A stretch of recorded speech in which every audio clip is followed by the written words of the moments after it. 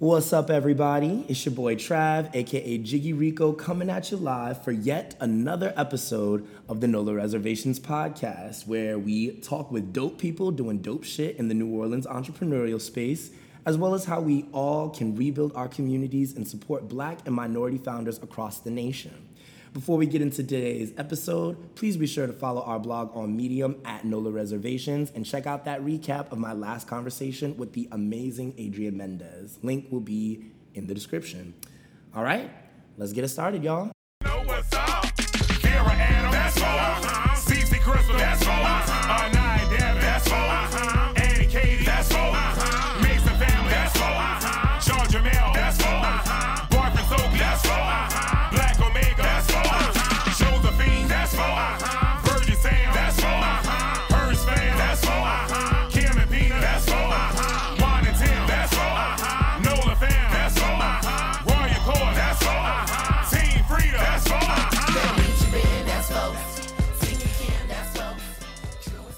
Today, we are back at Mr. Wolf Espresso in the CBD. I just learned that they got croissant sandwiches now, and they have a new mural up since our last episode, so be sure to stop by and check them out for your morning coffee and a daily dose of Blackness.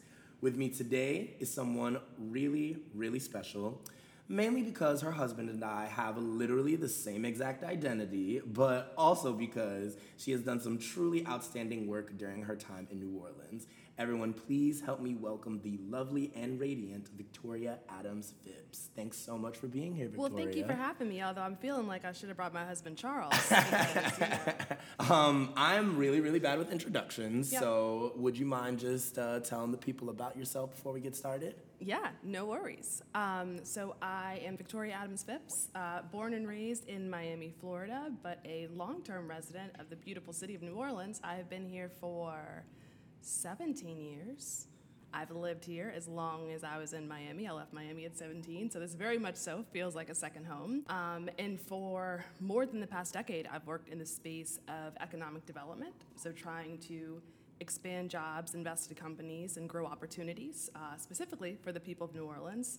And have had a lot of opportunities to experience a lot of highs and lows on that journey. So currently, I work for a national strategy firm called Fourth Economy. We work in the space of community and economic development, but on the national level. So while I'm still in New Orleans and still investing right here in this adopted home of mine, I'm also working with communities across the country to, expand opportunities for Black entrepreneurs, to grow jobs, and to ultimately make a more equitable economy across the country. Beautiful, beautiful. Thank you so much for sharing, and thank you again for being here with us. Before we get started, we have to start this episode off right. In case y'all ain't know, NOLA Reservations is proudly sponsored by Exclave Spirits, so you will always catch us sipping on their famous award-winning whiskey during our show. So, allow me to raise a toast to good convo, good whiskey, and good friends. Cheers. Cheers. Lovely, lovely. Have you ever had Exclave before? I have. Good. But every time, I think I have the same reaction. You heard it here first, people. So let's get started. Why don't we first start off? Can you tell us about the journey that brought you here? I know you touched on it a little bit, but can you tell us where it all started? Like, was it an idea? Was it a particular experience? Why don't you take us through the humble beginnings to exactly where you are now and how you got here? Yeah, so I'll go all the way back to childhood, and I actually Oh, hadn't it even goes that really far, made. huh? I hadn't even really made this connection until recently. So I mentioned I'm from Miami, Florida. My Yep. family's been there for a couple generations, and my dad is a physician by trade, but he's also an entrepreneur, and also very involved in the work of community development. And so as a child, my dad was always dragging me to somebody's meeting. Be in the backseat of his car, and they're like, oh, well, let's just swing by, I need to pop into this thing. Oh, well, I'm on the trustee board of the CDC. Let me just, And as a child, I was like, oh my God. Yeah, going to each and every single one. Did you have to be in the room during those meetings? Oh yeah, he would have me in there sitting at these tables with all these adults, and I'm like, okay. What am I How even much doing longer? What am I here? doing? But I realized though, like a lot of that conversation stuck.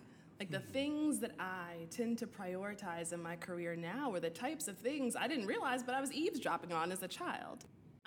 My dad also does something that like my brother and I always laugh about, but like I do think it sort of planted one of these foundational seeds. The house my dad grew up in, Overtown in Miami, for those of you that are familiar, historically black neighborhood that the interstate passed through. And, you know, my dad did this a bunch when we were kids. He still does it now. He'll ride us by, like, the overpass where the house used to be. Like, oh, you see right here, this used to be 14th Terrace. The house is right there. And my dad would do it again and again and again and again. And my brother and I would roll our eyes, like, oh, Because Dad, you just we know what's coming at we this know, point. Yeah. we know. But those moments really just planted some deep seeds for me. The importance of community, the power of structures to take community and how hard it is to rebuild it, the work of economic development and the work of engaging community intentionally and being a part of that development. And also what happens when the community isn't at the table, right? So a whole lot of what I saw as a kid in Miami was like, things were constantly being bulldozed for the next new thing. And so for a family that had been there for generations, I would ride around with my grandmother who never drove. She never got a driver's license her whole life, which is fascinating. But she'd be in the back seat with me saying, oh, well, you know, that was the library when I was a child, or that used to be the schoolhouse, or that used to be the playground. And you see condominium, bougie new restaurant, nothing. And you've so, seen how it's constantly like been changing. As I've soon seen as how they it's did progressed. one thing, they've now changed it to another thing. That's So exactly right. Now it's just a completely different space in the Completely different space, and in a space that often excludes black and brown people, right? And so there are these foundational experiences that I think I've had that is sort of connected with my journey here in New Orleans. So I moved here the week of Hurricane Katrina. It's my, you know, New Orleans claim to be the week of. Yeah, as a freshman in college, it was my first week here, and yeah, that too was a formative experience. Obviously, you know, as a college student, I didn't experience the levels of loss that the people of New Orleans experienced at that point in time, but I was a part of the journey post the storm. And people outside of New Orleans, I was like, why would you call that a privilege? I mean, because it was. I was like, to be here and to experience a community rebuilding itself from the ground up. Yeah, literally at the start of the rebuilding stage. It was huge. It was huge. And also seeing the inequities that played out in that, right? And so that experience, the experience of childhood, I think is really what made me passionate about being in the space of economic development and working with black business owners and wanting to invest in black communities and really seeing the needle move when we think about the economy and the black dollar. So a lot of the work that I do today, I think, just directly connects to those like foundational experiences. Wanting to have the credentials and the chops to back up the work that I'm doing now, so I've gotten the degrees and so on and so forth to have the pedigree, but a whole lot of what I bring to my work every single day, it's like being in the back seat with my dad at age 7, being a college student in New Orleans at 17. So yeah. What a story that is. Thank you so much for sharing that. And so that's led you now, through all of that, to Fourth Economy. And what do you do there again? Yeah, so I am the Vice President of Engagement and Impact. Come on, which VP. Is, you know, it's a title, it's a thing. But essentially what that means is that I work with communities large and small to advance strategies to grow their economies. And increasingly, that work is done with a lens of equity.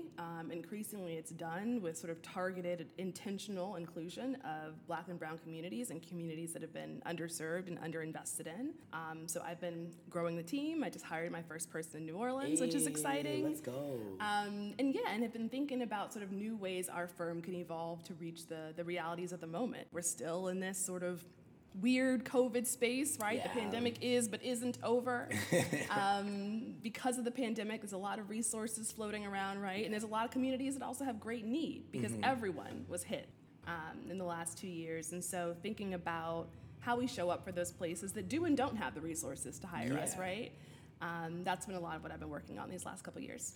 And with these resources, I can imagine that they are pretty challenging to have access to if you are a black or minority founder or somebody in that space. Can you talk about some of, you mentioned briefly those inequities and that struggle for access to resources. Can you talk a bit about how that has been reflected or shown up in your work? Oh yeah, I mean, just this past weekend, I am working on behalf of a large city that I won't name, large city here in the South that everyone would be familiar with, and was there this past weekend for some client meetings.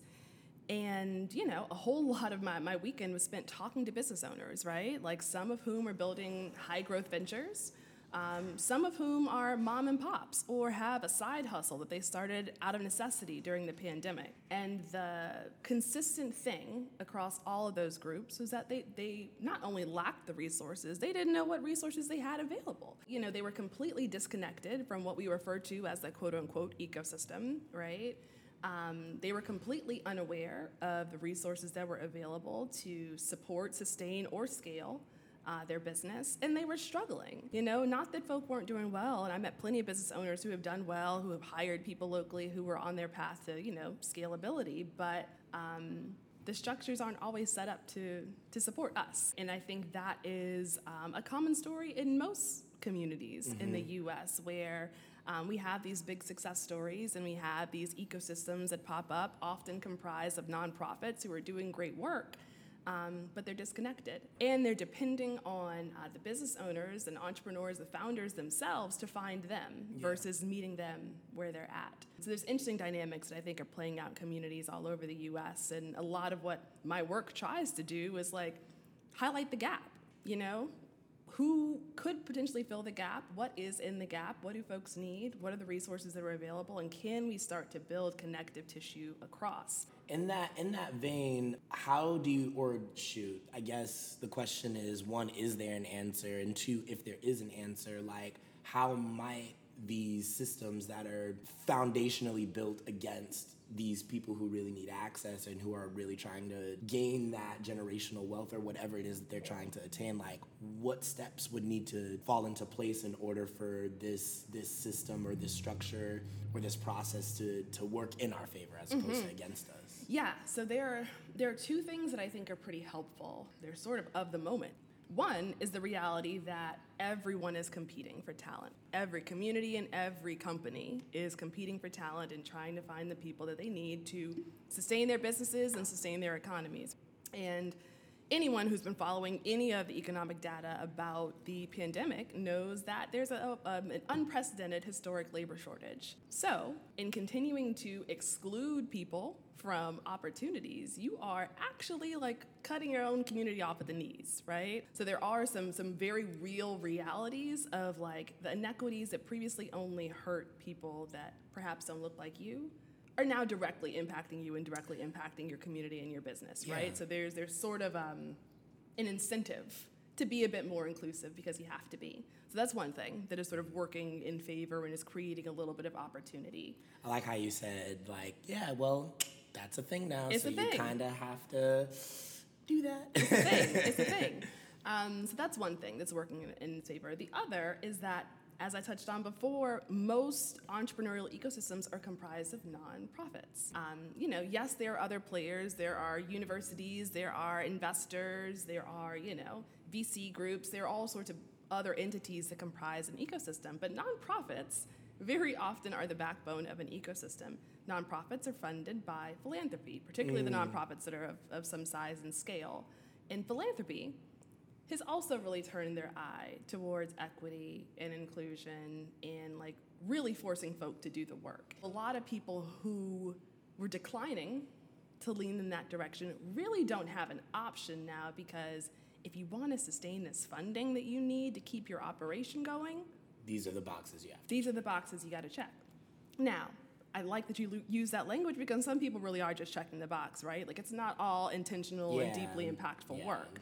But those two dynamics, I think, are forcing a shift that might not have happened otherwise. So there is a bit of a silver lining, if you will, to the pandemic. So in conversations around how philanthropy has started to move in this space, I'd be interested to see how you've seen that unfold, or if you've seen that unfold when you got here amidst Katrina. I know that was a stage where, number one, the term NOLA, which we effectively make fun of here at NOLA Reservations, came into effect. So that way more people from other places would think that this is a more attractive city to come to. Though at the same time, I can also imagine, okay, well, if people are coming, that means like money is gonna go into the rebuilding of the city because, like as we've said, that just had to be what was going to happen. So I'd be interested to kind of hear about what you've seen and how that has manifested when you first got here, and maybe how that's changed up to this point. Yeah, it's interesting. I feel like I've seen things go in cycles in that regard, and some of that is actually just the nature of disasters. So disasters in general, I think, do a couple things. They often rise to a level of prominence, right? So there's a level of awareness of a disaster that exists outside of the area that was impacted, right? Obviously, we saw that with Katrina. We've seen that with other natural disasters that have played out since then. But we also saw it with the pandemic. Now, it was different because everyone was impacted, right? But there's a level of awareness that rose up because of it. With that awareness comes this influx of resources, and that's both in terms of individuals opening their pocketbooks, but also philanthropy rushing in, right? And so post-Katrina, you saw this influx of capital, right? There were all sorts of folks that wanted to be a part of quote-unquote rebuilding New Orleans. And there were things that were really great about that. And there were things that were really challenging about that, and things that I would argue were even inappropriate. And like, you know, I don't work directly in philanthropy, but my friends that do often talk about the power dynamic that exists with philanthropy, right? Like when someone is coming in and writing a big check, in many ways they are like entitled to somehow this is being shaped, because it's like, oh, well, if you want my money, then you also want my say-so on how this is you gonna will go. orient yourself in this way, right? So he who has the gold makes the rules, and I think that plays out, right? And so when I think about the cycles, I think you saw some of that post-Katrina, and you see some of it now. I do think, you know, kudos to my peers in philanthropy, I do think there's more of an awareness of that, right? The sort of invisible hand of control that philanthropy possesses, and sort of the pandemic saw philanthropy sort of saying, like, here's the money, do what you want with it, right? So that was sort of a bit of an experiment that played out in a wide scale. But, you know, the proliferation of resources immediately following a disaster is also immediately followed by an absence of resources. Post-Katrina was like there were all these nonprofits that popped up, not even just specific to the entrepreneurial ecosystem, just in general. Because it's prime time now. Prime time, right? And because city services were decimated, we have an education system that was completely remodeled. Some would argue not for the better, but we're not going to go down that rabbit hole today. Nonprofits were often the ones that were standing in these gaps, good, bad, or otherwise. And you had this moment where you looked around and I was like, well, God damn, everybody got a nonprofit, everybody working at a nonprofit, everybody got a grant, like what is going on? And it wasn't sustainable. And so then you saw a contraction, you saw competition amongst nonprofits, where nonprofits really should be collaborative entities, right? We should be thinking about how we're working together to close gaps and solve problems. And that's terrible, because it really turns into like every man for themselves. Because at the end of the day, I want my business to do well, and then it turns into an arms race of, if it has to come at the expense of your business, then, hey, maybe you can work for me instead. That's right. And you have instances where, okay, we have had enough funding to sustain an organization that's of this size, let's say 20 people or so. Well, now I have to fight tooth and nail with my peers in local nonprofits. And when you were saying it's not sustainable, were you also saying, like, because the money runs out, like, because there's eventually, like, they're just going to be like, all right, I gave you this much and I ain't giving y'all no more. That's like, right. And, you know, I will say, specific to New Orleans, there have been some national philanthropies that have been with the city for the long haul. They continue to invest, they continue to double down on those investments and bring their peers to the table with them. So I don't want it to seem as though there aren't folks that are sort of making that long-term commitment to a place and to an initiative. But you do see folks who sort of put the drop in the bucket and they're like, all right, y'all figure it out. And I think, you know, that's what we saw post-Katrina. That's what other communities have seen post their individual natural disasters. That's what Puerto Rico saw post-Maria, right?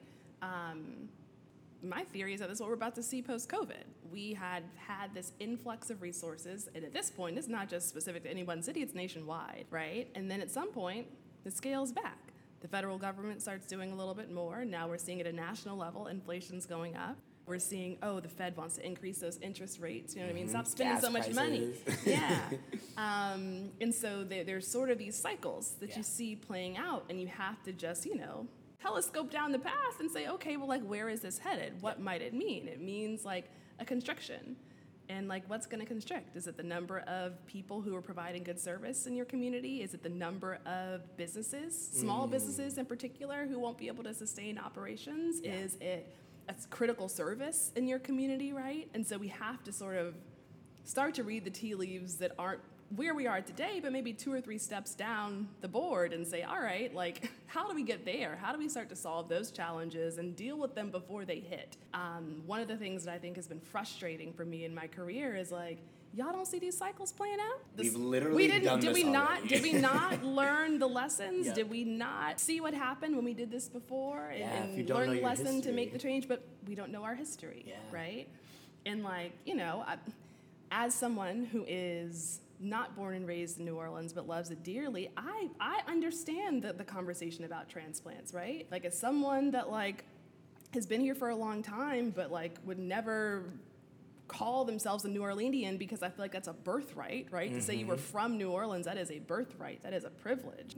I get the concern about people also flexing into a place. And I think for both of us sitting here, right, not being from a place but wanting to positively impact a place, like, that dynamic of it is interesting as well. The thing about that, as far as the notion of not knowing your history, most of the people who are aspiring entrepreneurs that do come to the city don't know it to that extent. Like, they don't know where the city has gone or where it's going. They just want to be a part of whatever is happening. It's what you said. They don't know their history, right? And I think one of the things, at least for myself, and I think you're of the same vein, is, like, you have to understand the place that you're at, and you have to respect the place that you're at, right? Like, you have to not just know, like, the macro history. Oh, the city was founded in 17, like, not that.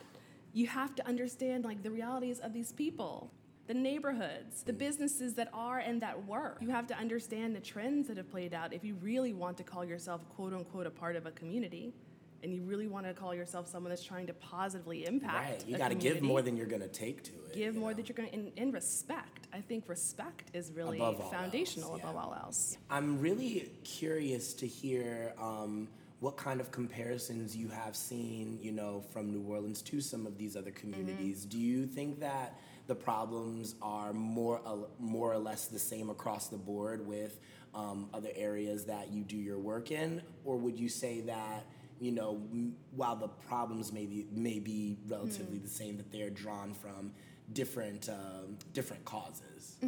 That's a great question. It's something I think about a lot. There are definitely some things that are unique to this place, for sure. Yeah. But there's a whole lot that isn't.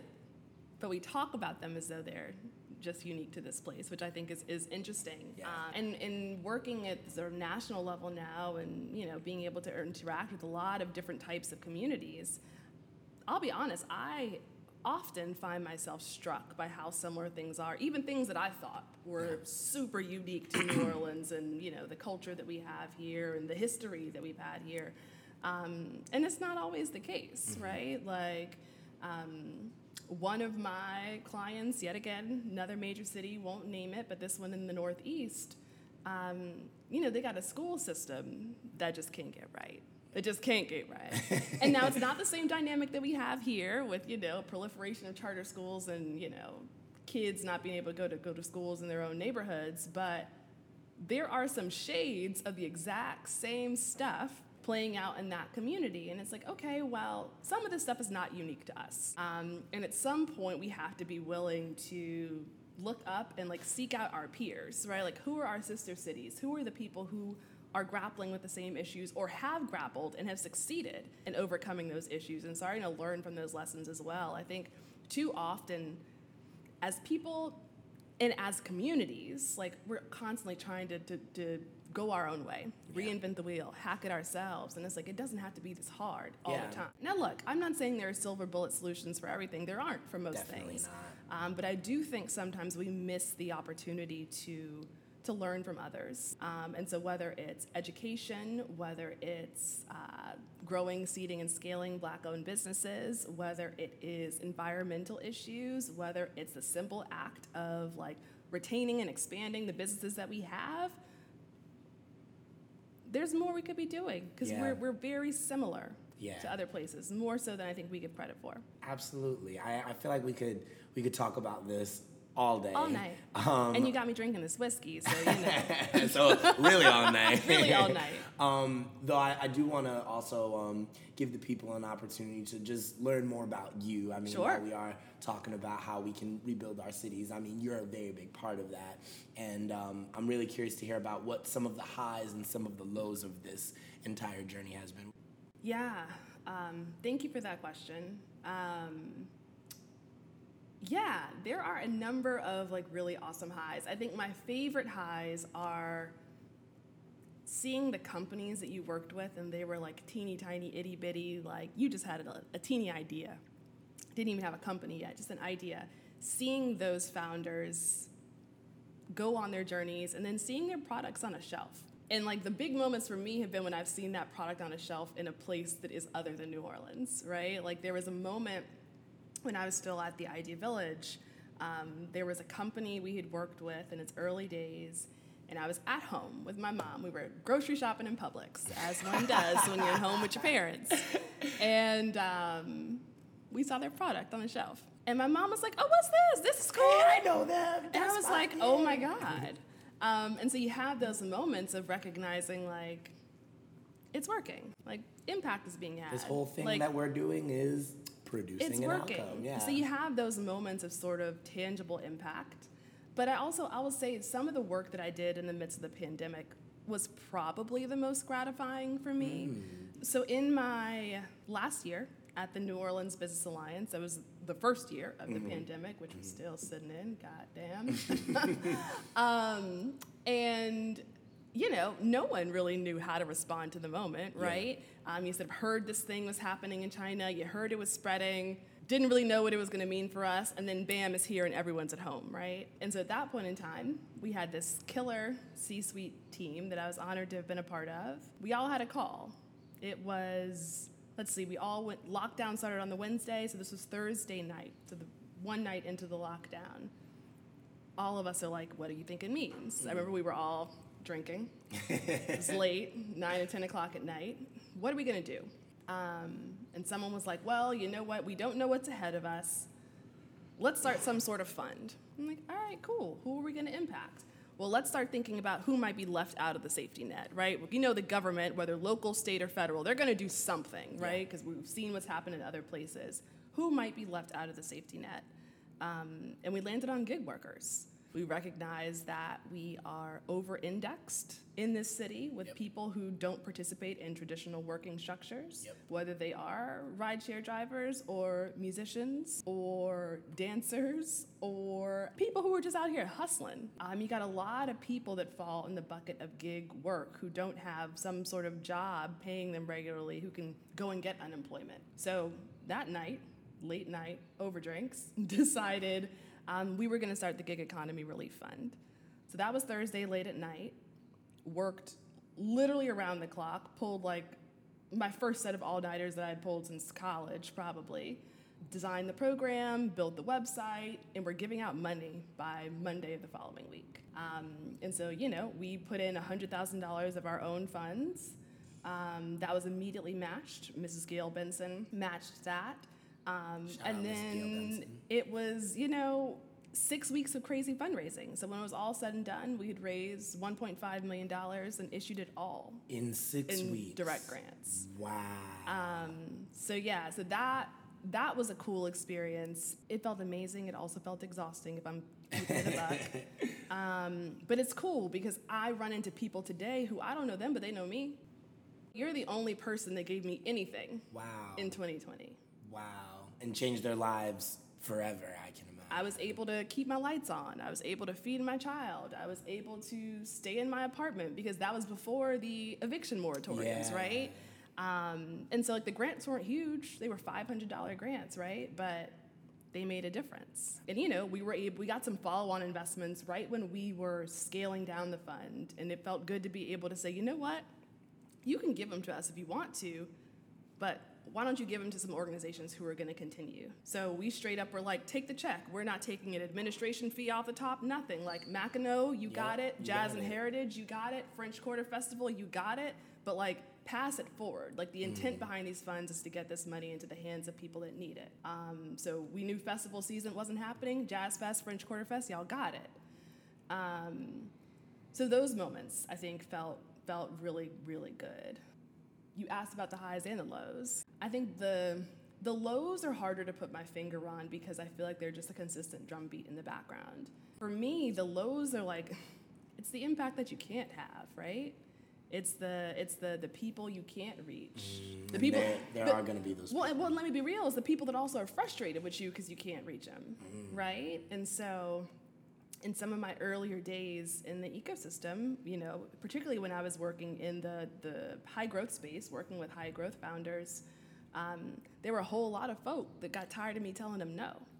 A whole lot of folk who, you have a great lifestyle business, but it's not going to scale. And you just have to be real about it. Like this is. You have to be real about it. But let me, as the person on the delivering those messages, man, it sucks. Devastating. Man, it sucks. And you see those people, it might be a decade later, and they still don't want to talk to you. I don't want to hear nothing she got to say. And so those are the low points for me. And maybe it's because I'm a people pleaser. Maybe it's because, I like being nice and likable. But what's your sign? It's hard. I'm a Libra. there, that is.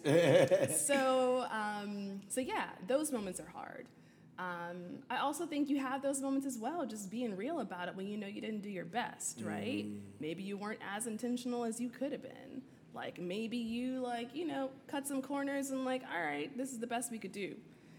And you look back on those moments and are like, shoot, did I really do right by the people? And in the nonprofit industry, and most folk who have been in the nonprofit industry for a long time will tell you this, you get burnt out. Even when it's something that you are passionate about and you would work around the clock, fight tooth and nail for, you have those moments of I ain't got it to give.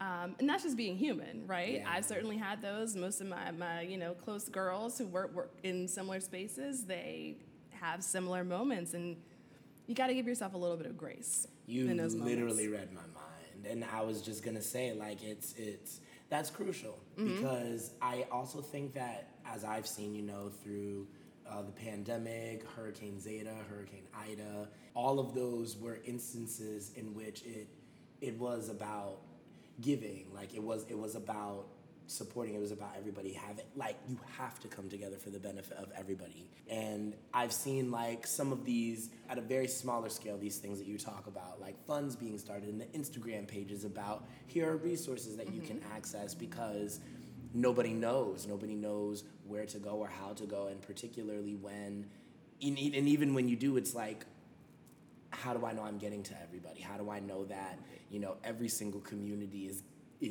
has a touch point, So I can imagine that being really difficult. Through all of that, what are some things that you feel that you've learned? What are some things that you've carried that you can now implement into the work that you're doing now? I mean, I'm sure that there were a lot of things that, you're dang, I could have done this better. But truly within the work, even if it's a streamlined process or a different way to think about or go about something, what are some of those lessons that you've carried? Yeah, it's a great question. Well, one, I would say your team matters. And I think that's true for people who are trying to do impact-oriented work, mission-oriented work, but also for entrepreneurs, particularly in those early days when you're trying to force someone to believe in something that they've never seen before. And so when I look back on some of the hires and fires that I've made in the past, I never regretted hiring the person who was passionate but maybe lacked the experience. I almost always regretted hiring the person that had all the experience in the world but lacked the passion. So hire the people that are passionate. Hard stop. The other lesson I would share is like rest matters too. So here's a low point, actually, now that I think about it. A lot of folks in this community got to know me because I was a part of the scale of New Orleans Entrepreneur Week. People like to give me full credit for it. I'm not going to take full credit for it. I was a part of the scale. When Noe was really starting to, get big, it went from a gathering of a couple hundred folks to thousands of people were starting to come to this thing annually. I got sick. I knew something was wrong. Let's say 6 COVID? weeks before. No. This is years ago. This is 2012. Maybe. Okay, gotcha. And I remember being like, God, I know something's not right, but like, I'm gonna just keep pushing. Mardi Gras came, couldn't make it to any parades. I was sick as a dog. Something's not right, not feeling good. Gonna keep pushing. Ended up in the ER 2 weeks before Entrepreneur Week. And they were like, yeah, sis, you gotta have surgery. Oh, no. On what? Or, sorry. No, you're totally fine. I mean, I don't think your show has to be a HIPAA-compliant place. Yeah, I had to have my gallbladder removed. Wow. And I was like, oh, but can it wait until after Noe? They're like, And the people were like, what? And I was like, but I got all this work, and I got all these people dependent on me, and if I don't X, Y, and Z, it's not gonna get done, right? And my crazy ass went all the way through Noe needing to have surgery. Oh my gosh. Yeah. You actually moved it. Yeah. Whoa. I did that. I mean, you a thug. I'll give you that. I mean, thank you. The Dade County Emmy is proud to hear it. But yeah, I did that. And on the one hand, I look back and I'm like, but you did great work. So there's a moment of sort of kudos, I guess. But there's also a moment of like, it ain't never worth all that. It's not. And so like prioritizing your health, getting your rest, it's never worth compromising things that are like foundational to your life. And so I think too often, particularly as we're thinking about the entrepreneurial journey, right? It's all about the hustle, right? We out here grinding, we team no sleep. Why we team no sleep? Who's productive with no sleep? And so just we from a cultural perspective, we just have to change the dialogue. Like rest and caring for yourself is actually a part of the success quotient, right? Yep. Like it's a part of what we should all be thinking about. Like how are you getting your rest? Like that's what's actually gonna make you successful. Because like if you're not good to yourself, you can't be good to anybody else. Oof. Man, I needed to hear that, that's for sure. I'm sure that a lot of people who are listening to this can also relate. So I'm gonna switch gears a little bit. Bringing it back to a comment that you made earlier as far as looking through a telescope to say, where is all of this going? In the same lens, pun slightly intended, where do you see your career going? Where do you see the work that you're doing, creating that impact? Or in addition to where you see it going, how do you feel that you're going to get there? What would you like to see coming out of all of these things that you're producing and manifesting? Yeah, I love this question because it's forcing me to think as well. So I obviously can't give an exact destination, right? I don't know exactly where it's headed, but I know how I want it to feel. I know the type of impact I want to create. At the end of the day, when I, sort of have the moment of looking back on everything behind me, I want to know that I created a positive economic impact for Black and brown people. Hard stop. I want to have been able to move the needle in a significant way that has put more money in the hands of Black and brown people, that has created more jobs, and not just jobs, but good jobs.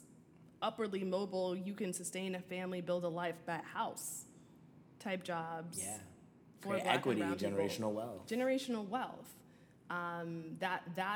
That's the journey I'm on. And I think when I look back on my career path and the way I see my career path playing out in front of me, I think it's not just about building things that will create those levels of investment, but it's also about being a conduit for lesson sharing. And so, when I think about my strengths, like I'm a strategic thinker. I'm great at raising money, but like I'm great at speaking about things. I'm great at being the person who has to stand in front of the microphone and do the thing.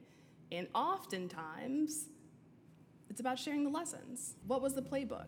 How did someone do it? How could you do it? What are the lessons you should take back to your community? I don't have to be the one to run the play, but I can help you do it.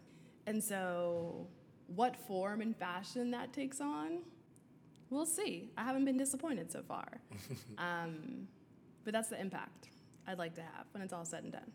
What a beautiful legacy to leave behind. I'm excited to see where that's, Me where all too. that's going. Hopefully I'll still be around to see it all manifest.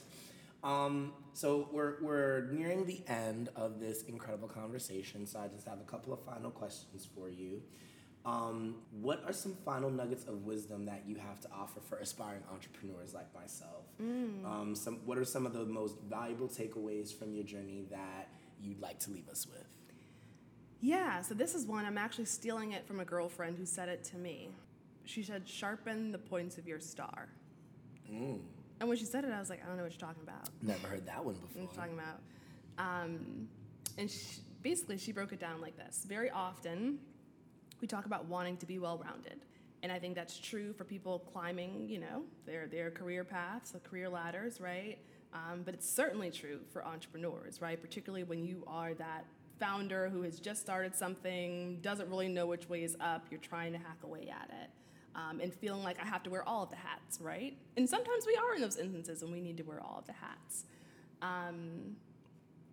But sharpen the points of your star essentially means that you shouldn't be striving to have the same level of expertise and excellence across all of these various spheres that are required for your journey. Focus on the things that you're uniquely good at. If you're incredible at raising money, but you actually are terrible at managing the finances, find you someone whose star is sharper on that finance thing, right? And make them a part of your journey.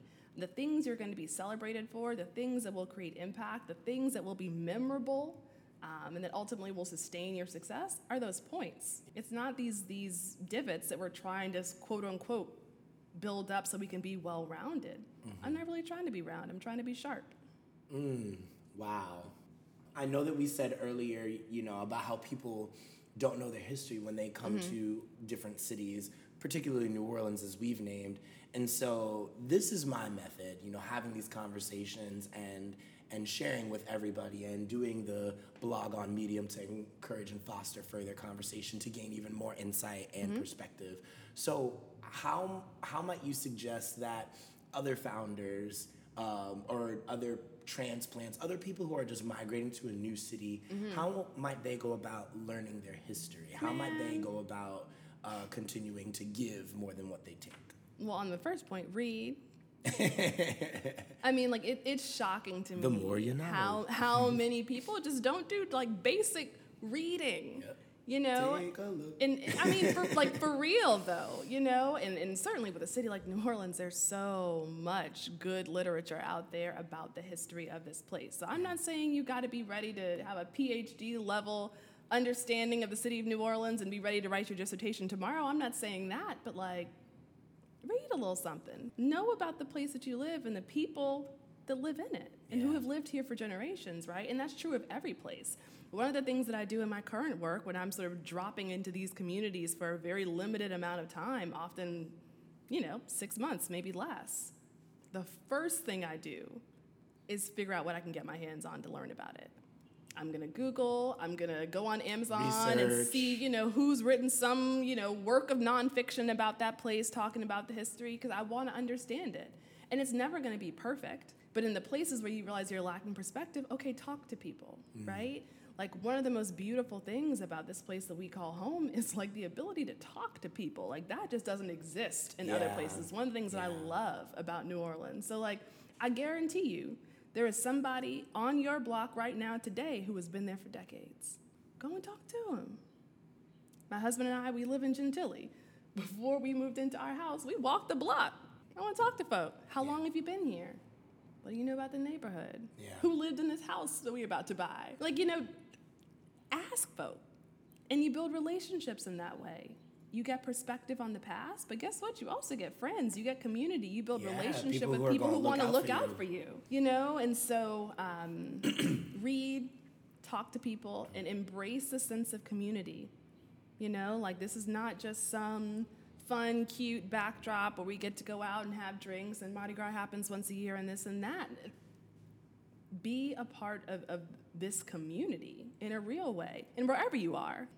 Beautiful, beautiful. And I'm gonna internalize that for myself. I mean, shoot, if I had asked a little bit more around my block before before I ended up moving uptown, I may not, have been in a couple of different situations. But hey, we live and we learn. And lastly, I'm really curious about who would be good to continue this conversation with. Who might I bring onto the show to continue to provide this really valuable insight as I'm, on this journey of unfiltered truth, of self-discovery, and of cultural awareness in New Orleans? Yeah, well, through the lens of entrepreneurship, I moderated a panel actually last week with 3 dope founders, all of whom I think you should connect with. So one is Diego Pinzon with Dawn Audio, young dude who is a musician in his own right, but is building a very compelling tech-enabled audio company locally. Tony Zanders with SkillType, who is based in Baton Rouge and is building an incredible company, but also is trying to embrace the concept of the super region, which I respect him so much for, but brother, I ain't moving to Baton Rouge. And Ariel Brown with Bees Bayou. She makes incredible products for the skin and scalp. So I'd recommend those 3. Gotcha. And then on the, nonprofit economic development side of things, you got to talk to Norman Barnum at New Orleans Business Alliance. Okay. He's a native New Orleanian, but went away and built his career in Philadelphia for 20 years and has come back home. He has very unique perspective. And Sabrina Short with Nolivate Black / Black Tech NOLA. The sis is putting it on for this city, creating jobs and bringing resources to our community. So that's my list. Thank you. I think that's all that I got for you today, Victoria. Thank you so much again for joining me today. Thank you for having me. Here on NOLA Reservations.